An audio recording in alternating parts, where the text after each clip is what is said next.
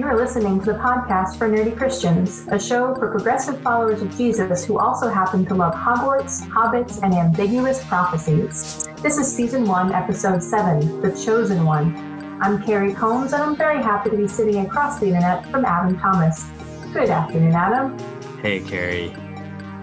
I'm excited for this topic. I'm reading, finally for the first time, Wizard of Earthsea by Ursula Le Guin, and there's not a chosen one in that book, but there is a very powerful hero. So it's kind of like the backstory of, and I don't know what he ends up doing. I'm only on book 1, but I feel like it's a big part of fantasy canon that I have missed up until this point. I think I read the first one of those when I was a kid and then never finished them. My parents both really liked them when they were young. Well, it's an interesting writing style. It feels very Lord of the Ringsy, but a lot shorter. And that kind of like, we're not going to recount every word of every conversation, but just talk more generally about it. Almost reads like mythology. I like it a lot. Oh, cool. Mm-hmm. So you wanted to mention there was a recent panel with the showrunners from Game of Thrones? For those of you who are on the internet, there's been a recent hoopla around a panel with Benioff and Weiss who did Game of Thrones, kind of basically admitting they didn't have a big plan. They ignored a lot of character information and just kind of winged it, whatever the past tense of wing is. Yeah. And they wanted to purposely remove a lot of the fantasy elements of the show. So I think it was just very validating as someone who loves the fantasy aspects of the books and struggled with that in the show to read that was an intentional, albeit I think poorly informed choice. It's a really interesting panel. Someone live tweeted it, and it's been corroborated from multiple other people who were in that panel. And it just highlights a lot of the issues that I think fans had with the show and with their approach to it. And then, coincidentally, they're no longer working on Star Wars. Fist pump. I'm so excited. Because only 2 days later. I'm so excited that they're not doing Star Wars movies after the debacle that was the last couple of seasons of Game of Thrones. I think what frustrated me about the panel was that they admitted they wanted to make the show appeal to moms and NFL players, as if that's mutually exclusive from people who enjoy fantasy. Yeah, there's a lot of NFL players who love fantasy. Sure, and a lot of moms. Well, maybe some of them are listening to those moms, and NFL players are listening to the podcast for Nerdy Christians. This is the penultimate episode of our first season, as we are finishing Harry Potter and the Sorcerer's Stone today. And each of our seasons will, we think, follow one of the Harry Potter books. And we will have one shorter episode, episode 8 after this, that will conclude season 1, but it won't have a Harry Potter section. And it's going to be Carrie and me talking about our personal nerd canons and all the things that we really love. And that should put a little bow on season 1. Then we'll take a little break, and season 2 will start up soon after. Our scripture quote today comes from 1 Samuel. Jesse presented 7 of his sons to Samuel, but Samuel said to Jesse, "The Lord hasn't picked any of these." Then Samuel asked Jesse, "Is that all of your boys?" "There is still the youngest one," Jesse answered, "but he's out keeping the sheep." "Send for him," Samuel told Jesse, "because we can't proceed until he gets here." So Jesse sent and brought him in. He was reddish brown, had beautiful eyes, and was good looking. The Lord said, "That's the one, go anoint him." So Samuel took the horn of oil and anointed him right there in front of his brothers. The Lord's Spirit came over David from that point forward. And our quotation from Nerd Canon is from Buffy the Vampire Slayer. "In every generation there is a chosen one. She alone will stand against the vampires, the demons, and the forces of darkness. She is the Slayer."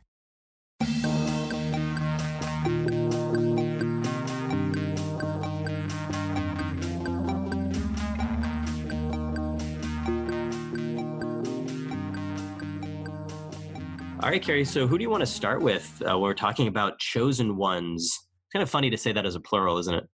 Right, because the whole point of the chosen one is there is only one. I think we see this trope play out in so many properties, it can almost get overwhelming. It can totally get overwhelming. I'm trying to figure out, what makes a chosen one the chosen one. Is it that there needs to be a prophecy, some kind of superpower, they fulfill a destiny, or they have some kind of bigger role? What did you come up with when you were looking at chosen ones? It's interesting that chosen ones are chosen in many different ways in fantasy and sci-fi. They all end up kind of coming into the same place, but sometimes there's a prophecy, sometimes they choose themselves, sometimes they are chosen by somebody else, and each of them end up moving into a place where they are the only person who can do something. Right, they're the only one capable of resolving the plot, of moving forward. They seem to be chosen for something, for a purpose, to do something. Yeah, and I think you're right that that archetype is so almost overused because it's an easy way for a writer to say, this is why my main character is important. Right, and they have all the hero stuff that goes along with it. They're good looking, or that was in the like Bible. David. So like David, yeah, of course they're going to be good looking. They have, fabulous powers, or they're able to just fulfill so many different roles.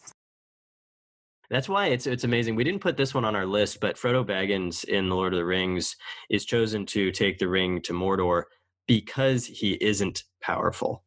Like he is specifically chosen because of the hobbits have this resilience, and they are not these powerful creatures like the Maiar of Gandalf or the Dunedain of Aragorn or so forth.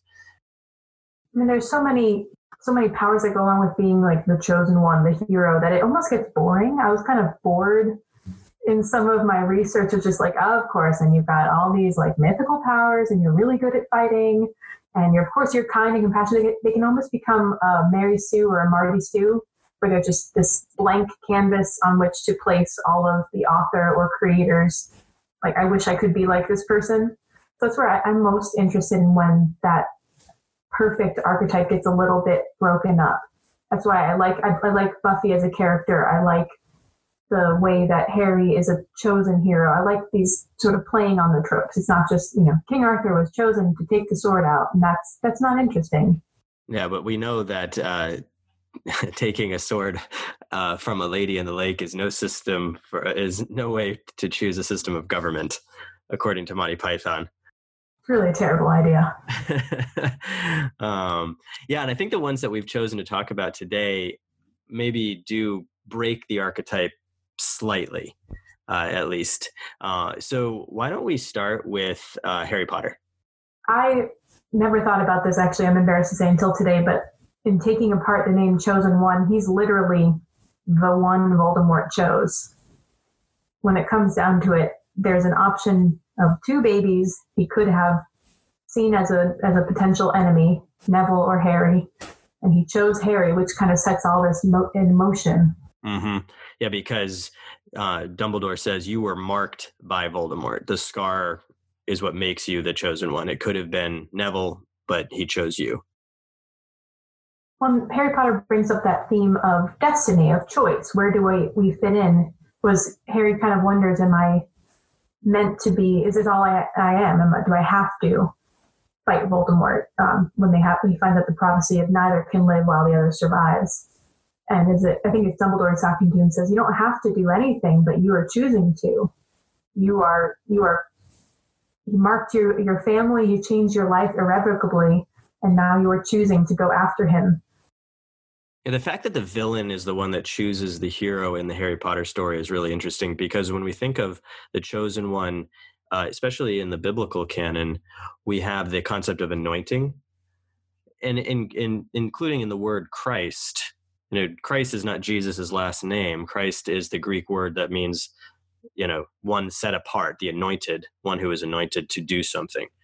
And that goes back to Samuel anointing David with the oil. And so to have Voldemort kind of do that anointing in a way is really kind of interesting, and sets up this collision course in the last book. And because it's not until the last book that we really understand why that prophecy is as it is. Why cannot one live while the other survives?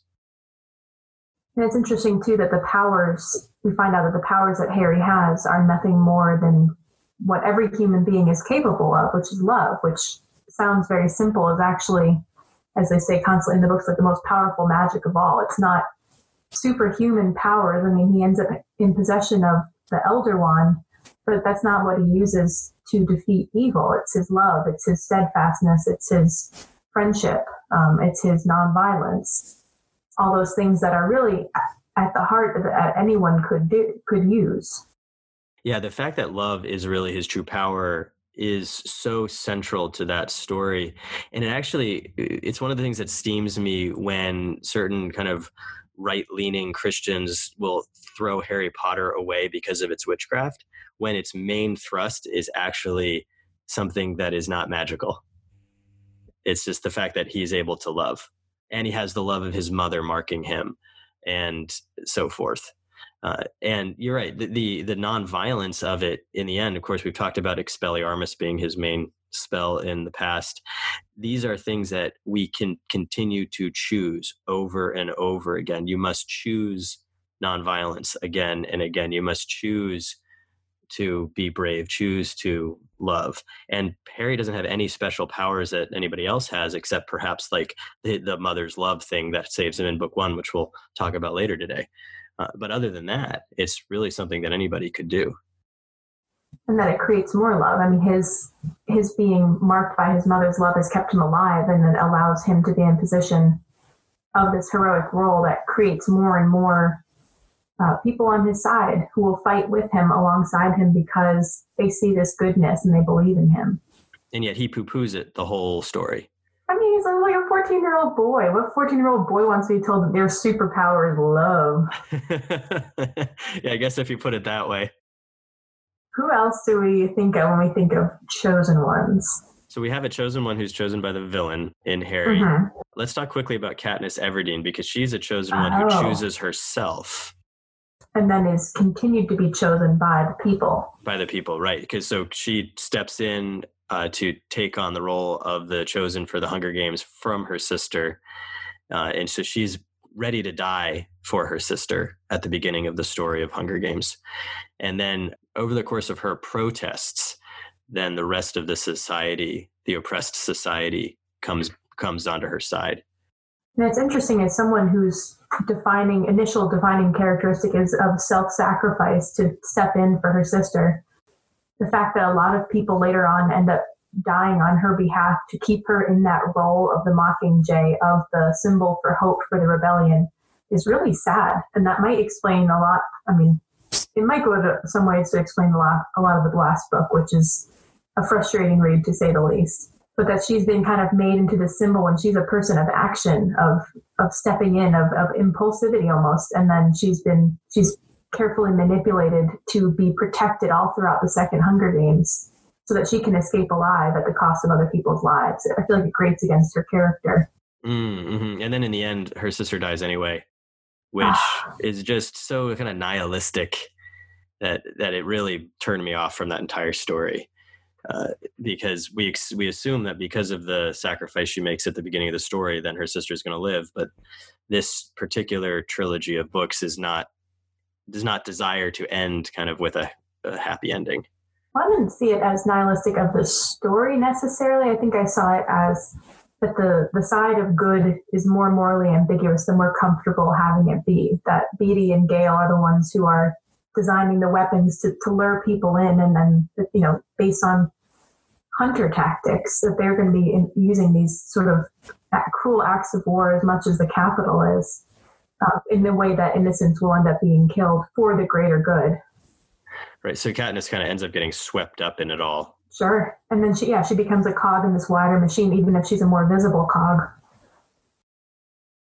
So the fact that she chooses herself at the beginning, she doesn't really know what that means. All she knows at the beginning of the story is that she's trying to save her sister's life.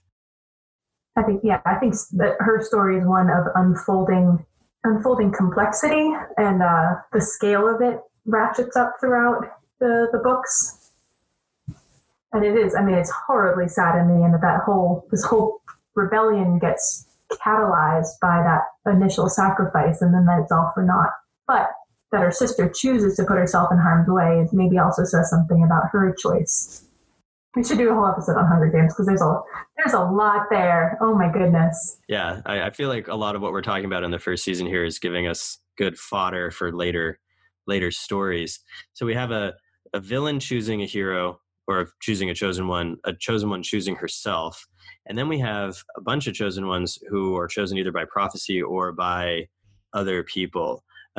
One of the ones that jumps out at me is Anakin Skywalker in the Star Wars prequels, because he is chosen by Qui-Gon Jinn in Star Wars Episode 1 when Qui-Gon finds him on Tatooine and finds out that his mother had him as a virgin birth.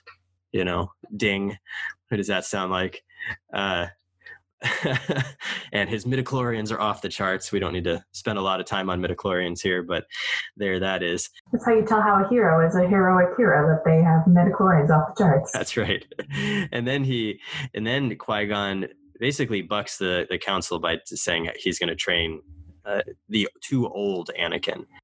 And the whole thing comes down to a prophecy that Qui-Gon knows about balance in the Force, one that will bring balance to the Force. So what we have in the story of the prequels is a fundamental misunderstanding of what that prophecy is going to mean. Because then Obi-Wan Kenobi takes up his master's prophecy, and in the end, at the end of Revenge of the Sith, Obi-Wan Kenobi yelling, "You are the chosen one." And yet, in the end, that prophecy was about Anakin destroying the Jedi and then eventually destroying Emperor Palpatine. So what we have here is a prophecy that continues to get reinterpreted over and over again until it seems to make sense. In a recent Star Wars novel called Master and Apprentice, we learn that Qui-Gon Jinn is just kind of gaga for prophecies. He is one of the Jedi who really loves prophecies, unlike many other Jedi who don't really put stock in them. But Qui-Gon is very much into prophecies. And so when he finds Anakin, we understand why he's so kind of gung-ho to take him on. He's like the Trelawney of Jedi. Yeah, exactly. That's really, I didn't know that, because it does seem like the prophecies, if they get reinterpreted so many different times, they're basically useless. They make more sense after the fact than they do in the moment, and people are staking a whole lot on them.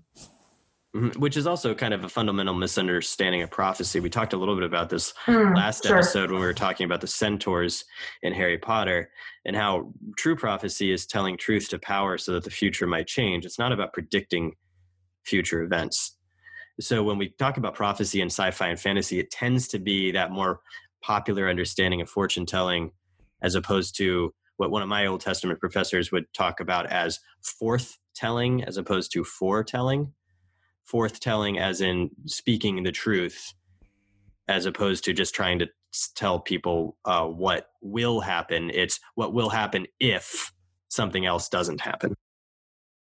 That's right. And I think we do see all the prophecies that we mentioned in this episode, I think, are all going to be the kind that are just, we are trying to predict something hundreds, if not thousands of years in the future. Good luck. Going back to Anakin for a minute, though, we learn in the more recent, especially since Disney took over Lucasfilm, a different understanding of chosen ones within Star Wars, in that the Force can create these vessels of chosenness, if you will, and that both Luke and Rey fall into that category. So there's not just one chosen one for all time. It's that the Force will present itself to these individuals when they're needed for some particular purpose, which brings us to Buffy the Vampire Slayer. Oh, sure. There's sort of a serial chosen ones. There's like a succession. There's a baton being handed down from Slayer to Slayer. Well, not directly from Slayer to Slayer, but there can only be one at a time. Mm-hmm. Yeah, and those are from the seasons you've seen. The later seasons actually play with that, which is what's so fascinating about Buffy, is that, so she's chosen in the next long line of Slayers going back to the beginnings of humanity. Mm-hmm. The final episode of season 4, which is super weird, introduces the concept of the first Slayer. And then the main thrust of the final season is that a bunch of old men made up the rule binding the magic of the Slayer to one person at a time. Why? Yeah, exactly. Yeah. What the heck? Cue Carrie being incredulous. Doesn't that get screwed up too when she technically dies? Well, exactly. What Faith is able. Is that when Faith gets like activated? Yeah, it's actually Kendra first. Kendra, okay. So Buffy dies at the end of season 1 for just a minute. Xander brings her back. Kendra shows up in midway through season 2. Then Kendra dies at the end of season 2, which activates Faith, and that's right. Faith then goes off the rails. Just becomes the anti-Slayer, basically. What I remember. But then in season 7, we're introduced to the potential Slayers, that they go out and they find all these people who could be activated if Buffy were to die again, or I guess if technically if Faith were to die again, because we imagine that if Buffy dies again, nothing's going to happen because she's basically out of the. She's no longer in line of succession. Out of the line of succession. And so they grab all these potential Slayers. And then in the final episode of Buffy, Willow, who at this point is Uber Witch and is incredibly magical and powerful, Willow breaks the original binding of those old men who made the magic in the first place and activates the Slayer in all of the potentials. And they all become Slayers right then and there in the end of in the final battle. And there's this incredibly moving montage of little girls and women around the world waking up to that potential. And it makes me cry every time I watch it. There's this little girl. There's this little girl who's batting in a baseball game, and she looks a little nervous, and then that Slayer potential awakens in her, and she just sort of grips the bat and it sort of grins at the kid pitching to her. But I love that there is this construction of Chosen One that then gets totally turned on its head and then expanded. The Chosen One is a complete fabrication in Buffy that then gets used for a better purpose. It's a made-up thing. Originally, it was designed in order for this group of men to control the Slayer. And that's what becomes the Watchers Council. And when Buffy then basically breaks away from the Watchers Council in season 3, somewhere in season 3, they basically try to bring her back under control. And she says, no, I'm not playing your game anymore. And so the rest of the show is really about her taking on that patriarchy and then eventually breaking it. And so the chosenness for Buffy is about granting that chosenness to everybody else who has potential to wield it. And it's great, and you should totally watch it. Yeah, there's something very beautiful in there about like the Slayer potential and all of these people kind of being asleep and needing to be activated. Mm-hmm. And that it was being tamped down by this magic that was created by this group of men at some point. I mean, it's kind of, once you start digging into that, you see what the real story is about this sort of challenge to patriarchy. Or I'm seeing that as like the literal works of evil that tamps down the potential of goodness, of power, of light in people. Yeah, because power in itself, I mean, when we think about power in the sense of agency, is very positive. When we're talking about power as coercion or power over, that's when it becomes negative. But power as a sense of agency, a sense of I can do it, is very important. I will finish Buffy before maybe after Christmas I'll sit down and watch it all. This is why I binge watched the entire run of Game of Thrones before we started this podcast. Just for fodder. So I could talk about it. Because I read the books years and years ago, but they weren't in my head anymore. Well, speaking of Game of Thrones, there is a lot of ambiguous prophecy in A Song of Ice and Fire, a little bit in Game of Thrones, the show, although, of course, as we have recently learned, the fantasy elements have been purposely downplayed.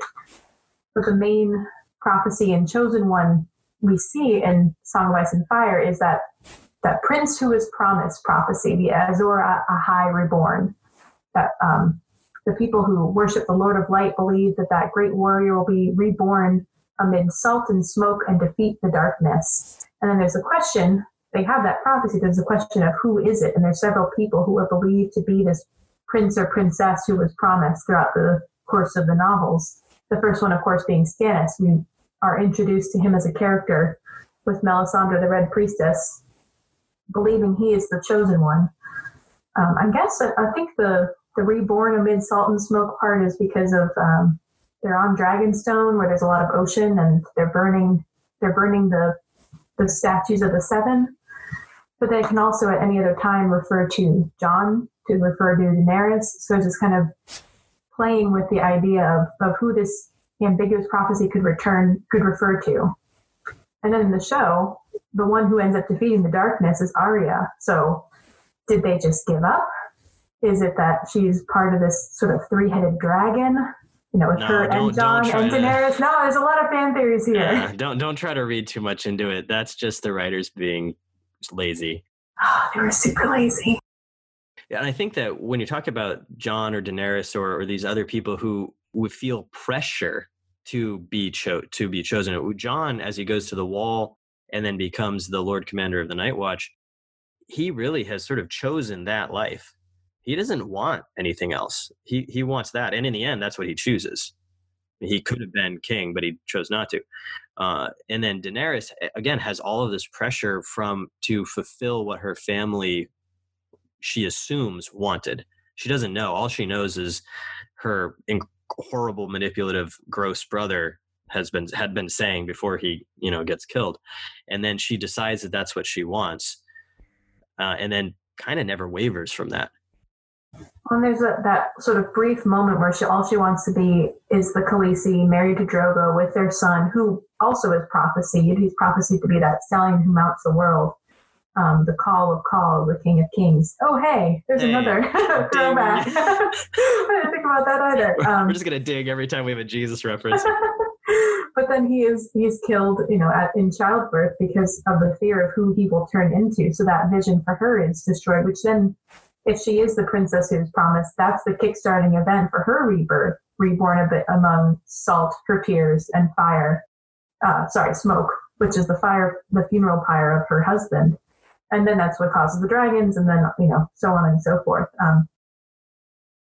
People sort of believing in the prophecies, being motivated by them, but ultimately, at least in Game of Thrones, they're not extremely useful. Melisandre kind of flops around from one person to another, being like, I think it's Stannis, so maybe it's Jon, and ends up doing horrible things in the pursuit of that. She kills Shireen in God, I don't want to talk about I'm that. Sorry. I can't. But her sincere belief that that's a worthwhile, that ultimate goal, here we come back to that idea of the greater good, is worth killing a child over and other people to get to that end.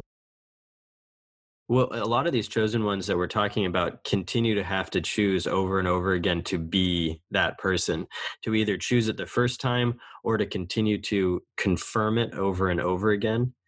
And the one that jumps to my mind now, because we see it in Harry, we see it in Daenerys, we see it in Buffy, we also see it in Aragorn in The Lord of the Rings, where he, like Jon Snow, doesn't want to be king. He wants to be a ranger. He wants to just wander the wilds, doing his thing. And it's not until we start having the conflict that he then gets drawn back in to his true destiny, which is that wonderful, wonderful poem, that famous poem of Tolkien's. The only part anybody knows is the first two lines. All that is gold does not glitter. Not all those who wander are lost. The old that is strong does not wither. Deep roots are not reached by the frost. From the ashes of fire shall be woken. A light from the shadows shall spring. Renewed shall be blade that was broken. The crownless again shall be king. So here we have a prophecy, right? Or is it just a poem? Who knows? It is, though, the thing that the characters latch onto to talk about Aragorn, that the sword Narsil, which was the blade that was broken during the battle with Sauron when Isildur cut the ring off of Sauron's hand, that blade is then reforged as Anduril, the Flame of the West. I love the names of swords in the Lord of the Rings. And given to Aragorn, that he will carry that sword. And so Aragorn, in taking on the mantle of king and then choosing again and again to live into that, both the expectations of other people and also his own expectations, he leads the people of the West into victory against the shadow. And like you said with Harry and the love of his friends, it happens the same thing with Aragorn. Everybody that Aragorn meets falls in love with him. We talked about that a couple episodes with Éowyn, right? Yeah.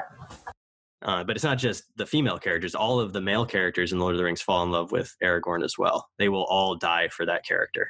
And he has a love for them in the way, a kingly love, a love between a king and his subjects. And we see after the battle, him going into the houses of healing. And it is said that the hands of the king are the hands of a healer. And so we see him healing people. Ding, by the way. more Jesus. But we see him healing people in the houses, and that's how word spreads throughout Minas Tirith that the king has come. What an incredible image of leadership that is. That's so different from, I think, our American ideals of what makes a strong leader. And I love in this trope examining all these sort of people who don't want power are the ones who are most worthy to wield it. I find that to be a very intriguing concept in fantasy and science fiction that we don't really see played out as much in the rest of our lives. And it's the chosen ones who want power who end up being the ones that fall, like Daenerys, right. like Anakin. And the ones who are trying to flee the power, but then in the end embrace it for that good, are the ones who do the right thing and who win the victory in the end, like Aragorn, like Buffy, like Harry. And we also, you've got Moana on here. I know you need to at least plug Moana for a minute here. So she is a chosen one in that she is chosen by the ocean to fulfill this role of returning the heart of Te Fiti. And I love that she's chosen not for any power beyond, kind of like Harry, her power is compassion and love. The ocean chooses her after it sees her escorting a baby sea turtle back to the ocean away from predators. And that's when she is chosen. And it's that ultimately that compassion and empathy that allows her to see through the horrible facade of T'Ka, the sort of like fire demon, and see inside a really hurt Te Fiti who can be restored by returning the heart. And it takes that trust, that compassion, and that empathy that she has had since infancy. And she chooses again and again over the course of her journey to keep going. Right. She questions her path, her chosenless lot. I mean, Maui doesn't help because he's kind of saying, why did the ocean choose you? Like, you can't even sail. So it's showing it's not skills, it's innate power of compassion. But we know that the ocean chose her because it keeps flopping her back onto the boat whenever she falls off. Oh, there's that beautiful moment she's questioning her call and what she's meant to be doing, where she reiterates who she is, how she got there, and then Moana takes on that call and is like, no, I know who I am and I know what I'm called to do. I am Moana. I am Iron Man. No, wait. No. I am Moana. Sorry. I am the way, the truth, and life. No, wait. Ding. Another ding. All right. So what we're seeing here is, especially when we're looking at these more positive chosen ones, we're seeing this idea of love, compassion, healing being their main drivers. It brings us to the ultimate chosen one. So do you want to talk about Jesus? Yeah, we should probably talk about Jesus. There's almost too much to say. I'm sorry. Well, let's stick with that concept of chosenness, and especially again Jesus choosing again and again to do his mission.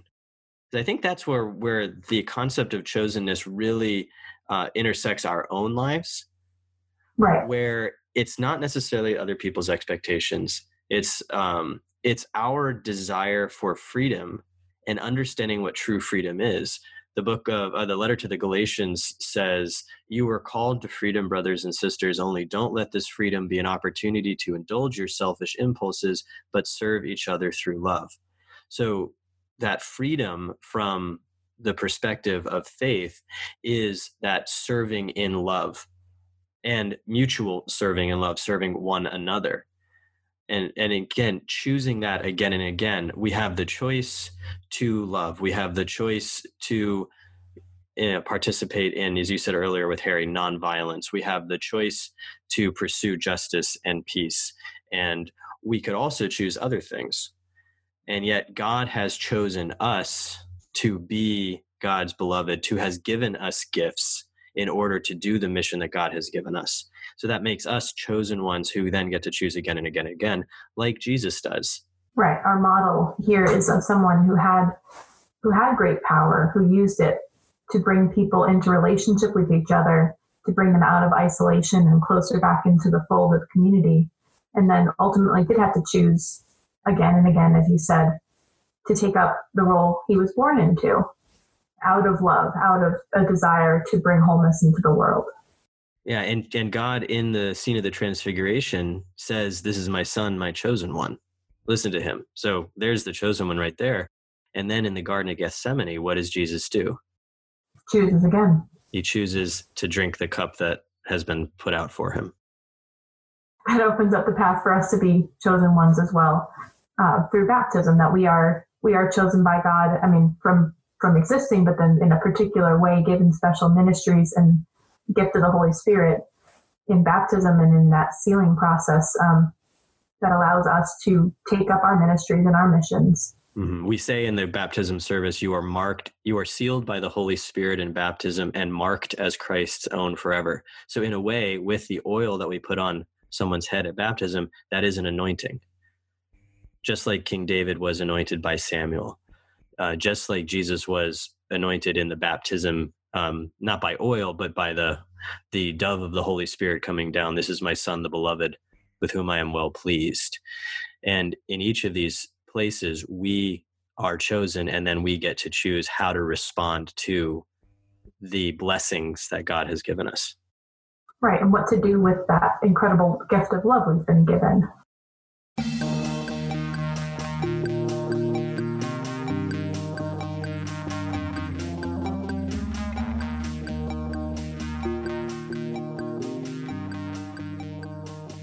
It's time for the final 2 chapters of Harry Potter and the Sorcerer's Stone here in our ongoing book group for the podcast for nerdy Christians, chapter 16, Through the Trapdoor. Exam time comes and Harry manages to get through his tests even though his scar keeps hurting him. A trip to Hagrid's cabin after they finish their tests reveals that the notoriously loose-lipped Hagrid could not keep the secret of Fluffy's musically induced repose from the cloaked figure who bet the dragon's egg while playing cards. That's it then. Snape knows everything. And what's this? Dumbledore has just headed off on urgent Ministry of Magic business? McGonagall tells the trio that the stone is well protected and to drop their nonsense or else risk expulsion. That doesn't stop our heroes. They head for the trapdoor that night, hexing a brave Neville Longbottom along the way. They scoot by Fluffy. Hermione blasts the devil's snare with blue fire. Harry outflies the keys, and Ron wins Wizard's chess by sacrificing his own piece. Hermione's clever mind solves the potion riddle, but only one of them can go on. It's got to be Harry. His name is on the book's cover, after all. Harry steps through the flames into the final chamber. Chapter 17, The Man with Two Faces. The person in the chamber isn't Voldemort, isn't Snape, it's Quirrell, that unassuming paragon of pedagogical excellence. In typical villain fashion, he monologues, carefully explaining all the ways in which Harry's rash assumptions have been leading him to the wrong conclusion, before focusing on the task at hand, removing the stone from the mirror of Erised. A disembodied voice tells Quirrell to use the boy, use Harry, and by looking in the mirror, Harry receives the stone, at this moment his heart's deepest desire. Although Harry lies about what he saw in the mirror, the disembodied voice sees through his deception and asks Quirrell to speak face to face. And Two-Faced Quirrell turns out to be literally two-faced. Voldemort has not been haunting a forest in Albania, but has been hanging out on the back of Quirrell's head for the entire school year. What a view that must have been. Quirrell tries to seize Harry in the stone, but is unable to. Something about Harry repels him, blistering his fingers. Harry's scar burns with the worst pain he has ever felt, and he wakes up 3 days later in the hospital wing. Ding.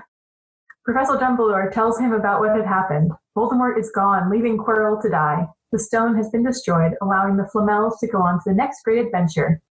And Harry was protected by his mother's love, which has left a mark much deeper than his scar.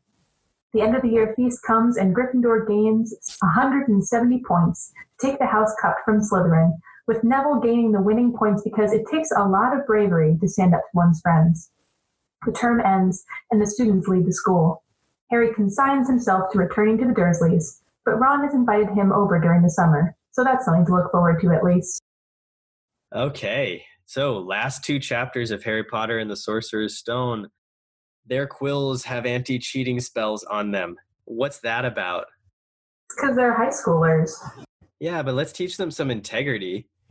If they have integrity by dangling house points over their heads. That's the level of integrity they're teaching. Made up system. Were you as frustrated as I was when first reading the McGonagall scene where she just totally brushes them off? I was surprised that they even went to talk to her, because I've got this idea in my mind that Harry, Ron, and Hermione always just go ahead and do their own thing without ever seeking guidance. But in this case, yeah, McGonagall basically said, don't worry about it. And where did they learn that tendency from? I'm thinking from experiences like this, where she's like, oh, is something you have to say more important than the Ministry for Magic? It's like, yeah, actually, learning what that's like in the later books, it's much more important. Yeah, especially since this trio of first years has absolutely no problem getting by any of the enchantments that they set up. Right. I love that, though, this has come full circle in the 7th book when Harry breaks into Hogwarts and is like, look, he runs into McGonagall and he's like, I need your help to find this thing. And she just jumps into action. I do think it shows like character growth, that at first they do want to go and do right by the authorities. They want to tell the teachers, but the teachers fail them. So they have to learn to do it on their own. I have a weird little theory about Ron, Harry, and Hermione. I'm sure other people have talked about them being ethos, pathos, and logos. Didn't take Greek. Have you heard this before? I don't think I'm sure I haven't made this up. I'm sure other people have written long essays about it's like the 3 ways of persuading somebody are ethos, pathos, and logos. Ethos being ethical or character driven, credibility, pathos being emotional, and logos being logic based. And each of the 3 characters in the main trio of Harry Potter falls into one of those. Harry is ethos because of his well-developed sense of right and wrong. He's going to do right, even if it means having to break some rules. He is always going to be stalwart and true in that way. Ron is pathos. He's very emotional, right? I mean, if of the 3 of them, Ron is the emotional one. He is, yeah, and that gets downplayed in the movies, I think. And then Hermione is obviously logos, or the logic, the clever one, the one that's using her brain. And so we have all 3 of these ways that ancient Greek rhetoricians talked about how to write speeches, how to persuade people, which is actually still used in modern day advertising. We see that in the trio of main characters, which is why they seem so fleshed out as a group. They get that from all angles. Yeah, we're getting it from all angles. It's like they're one character in 3. Well, I wonder if you see that. I've never thought about it like that before, but in the end of this first chapter, chapter 16, Harry is the one who gets it the most on the deep gut level. He gets that this is the right thing to do. We have to go down into through the trapdoor. He says, if I have to go back to the Dursleys and wait for Voldemort to find me there, it's only dying a bit later than I would have, because I'm never going over to the dark side. He gets it immediately that this is a life or death situation that's way more important than house points or even expulsion. Yeah, he says losing points doesn't matter anymore. Can't you see? Yeah, hint, it never mattered. But they think it matters. Right. Yeah, but he's always the one who understands the moral dimension of what's happening. And partly it's because he can feel it personally. He can feel the pain of Voldemort's imminent return in his physical body.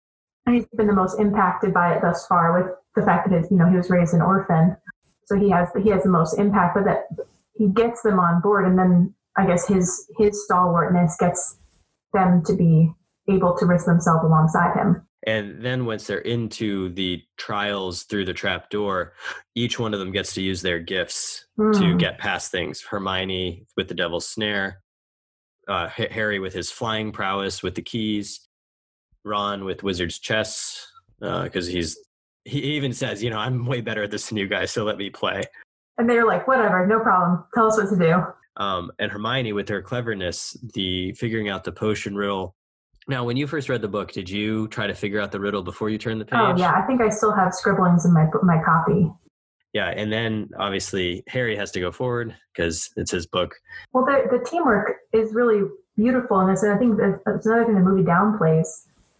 You see Hermione panicking, but Harry's the one who says light a fire and at the Devil's Snare, and Ron's the one who says, are you a witch or not? Like, he remembers, oh yeah, we can all do magic. Because it's natural for him. So they're even using their station of birth, the fact that Hermione's a Muggle-born and forgets, oh, I can do magic, and Ron's like, duh, just use your wand. Harry's sort of cleverness and street smarts in getting rid of Peeves when on their way down, and he pretends that he's a Bloody Baron. That's all cut out of the film, and it really shows the way that they can work together, balancing each other's strengths. Even with the keys, they all fly up. Ron flies down, Hermione flies up, and Harry flies right at the middle to capture the key. And then the keys don't then fly at them. That's all in the movie. Yeah. Let's talk about, you want to talk about Quirrell? Yeah, we can talk about him. And then, of course, we're going to end up with a bunch of Dumbledore here at the end. Oh, yeah. So hit the high notes of Quirrell Dumbledore. Sure. This is, I think, where we get the first example of Harry's ultimate, just by being himself, repelling evil, which I find so interesting that Quirrell cannot bear to touch him. Harry's not really attacking. He's defending this whole time. Yeah. What do you make of Harry being able to get the stone? If he had never even gone down there, Quirrell would have still been standing there waiting, trying to figure it out, right? Yeah, I've wondered about this a lot. And later on when Dumbledore sort of implies that he orchestrated the whole thing, he says like, oh, you did do the thing properly, didn't you? Yeah. How much does he know? How much does he intend by showing him, by allowing him to see the mirror? I don't know. There's this kind of, and maybe it was early on in the book, so you don't know the extent of Dumbledore's powers. You kind of wonder, is he in the background manipulating all of this? I found that very disturbing as an 11-year-old reading these books. Voldemort says, there is a Voldemort or Quirrell. One of them says, there is no good and evil. There is only power in those too weak to seek it. That's quite a line of dialogue. That's a great villain line. And it really shows what, it kind of goes back to what we were talking about with the Chosen Ones. If you're seeking power, and the kind of power that Voldemort's seeking is obviously power to coerce people to power over, as opposed to power with. Right. He's seeking a way to extend his life to shape the world in the image he wants it to be. And therefore he considers himself beyond good and evil, when really what he is evil, because power for power's sake is evil. There is a consequence for having that power, and just saying, this goes back again to the idea of the greater good. If I'm just going to reshape the world in the image that I and I alone have in my mind, it's all for the good, because it's all better because I'm right, obviously. How hubristic and self-centered is that, to assume that you alone have seen the way the world should be? All right, so let's move past that to the conversation with Dumbledore here. This is our first download with Dumbledore. We'll get several. Well, that's what I'm calling it today. There's several other of those. Although you get the download with the villain, where they're like, "Here's all the nice parts of my plan and all the ways that you've gone wrong," and now we have, "Let me explain everything to you." Except I'm not going to explain everything. To the well-organized mind, death is but the next great adventure. We're talking about the Flamels. Ding. Yeah, that's Jesus thing. Another Jesus thing there. The stone was really not such a wonderful thing. As much money and life as you could want, the two things most human beings would choose above all. The trouble is, humans do have a knack of choosing precisely those things that are worst for them. And wouldn't Dumbledore know it?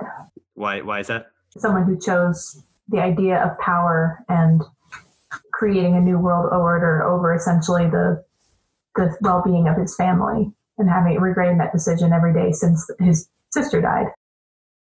It's not about the money necessarily or the life, but it's about, he has chosen the wrong things in his life. Choosing precisely the worst things. Do we do that? I mean, I think is that a pretty common human thing?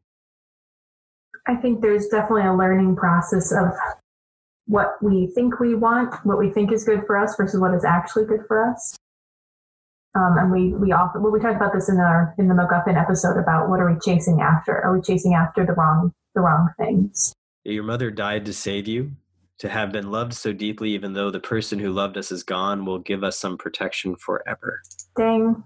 Ding. And also another lovely, just a wonderful way of looking at what I think of as the concept of the resurrection. The fact of the matter is that love is true love is reciprocal. Love is this mutual relationship between two beings.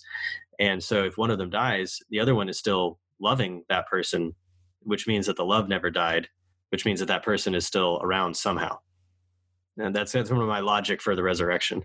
No, that's really, I'm thinking of that particularly today in podcast time in recording time is the Feast of All Saints, and thinking about the ongoing relationship we have with our dead, cultivating that even though someone has died, we still have a relationship with them. And because we, in our little corner of Christianity, believe in the communion of all saints, that there is this communion of people that we are all a part of, that is present in the Eucharist, that kind of, heaven and earth touch in that moment, that the love remains, and then the relationship is also remaining.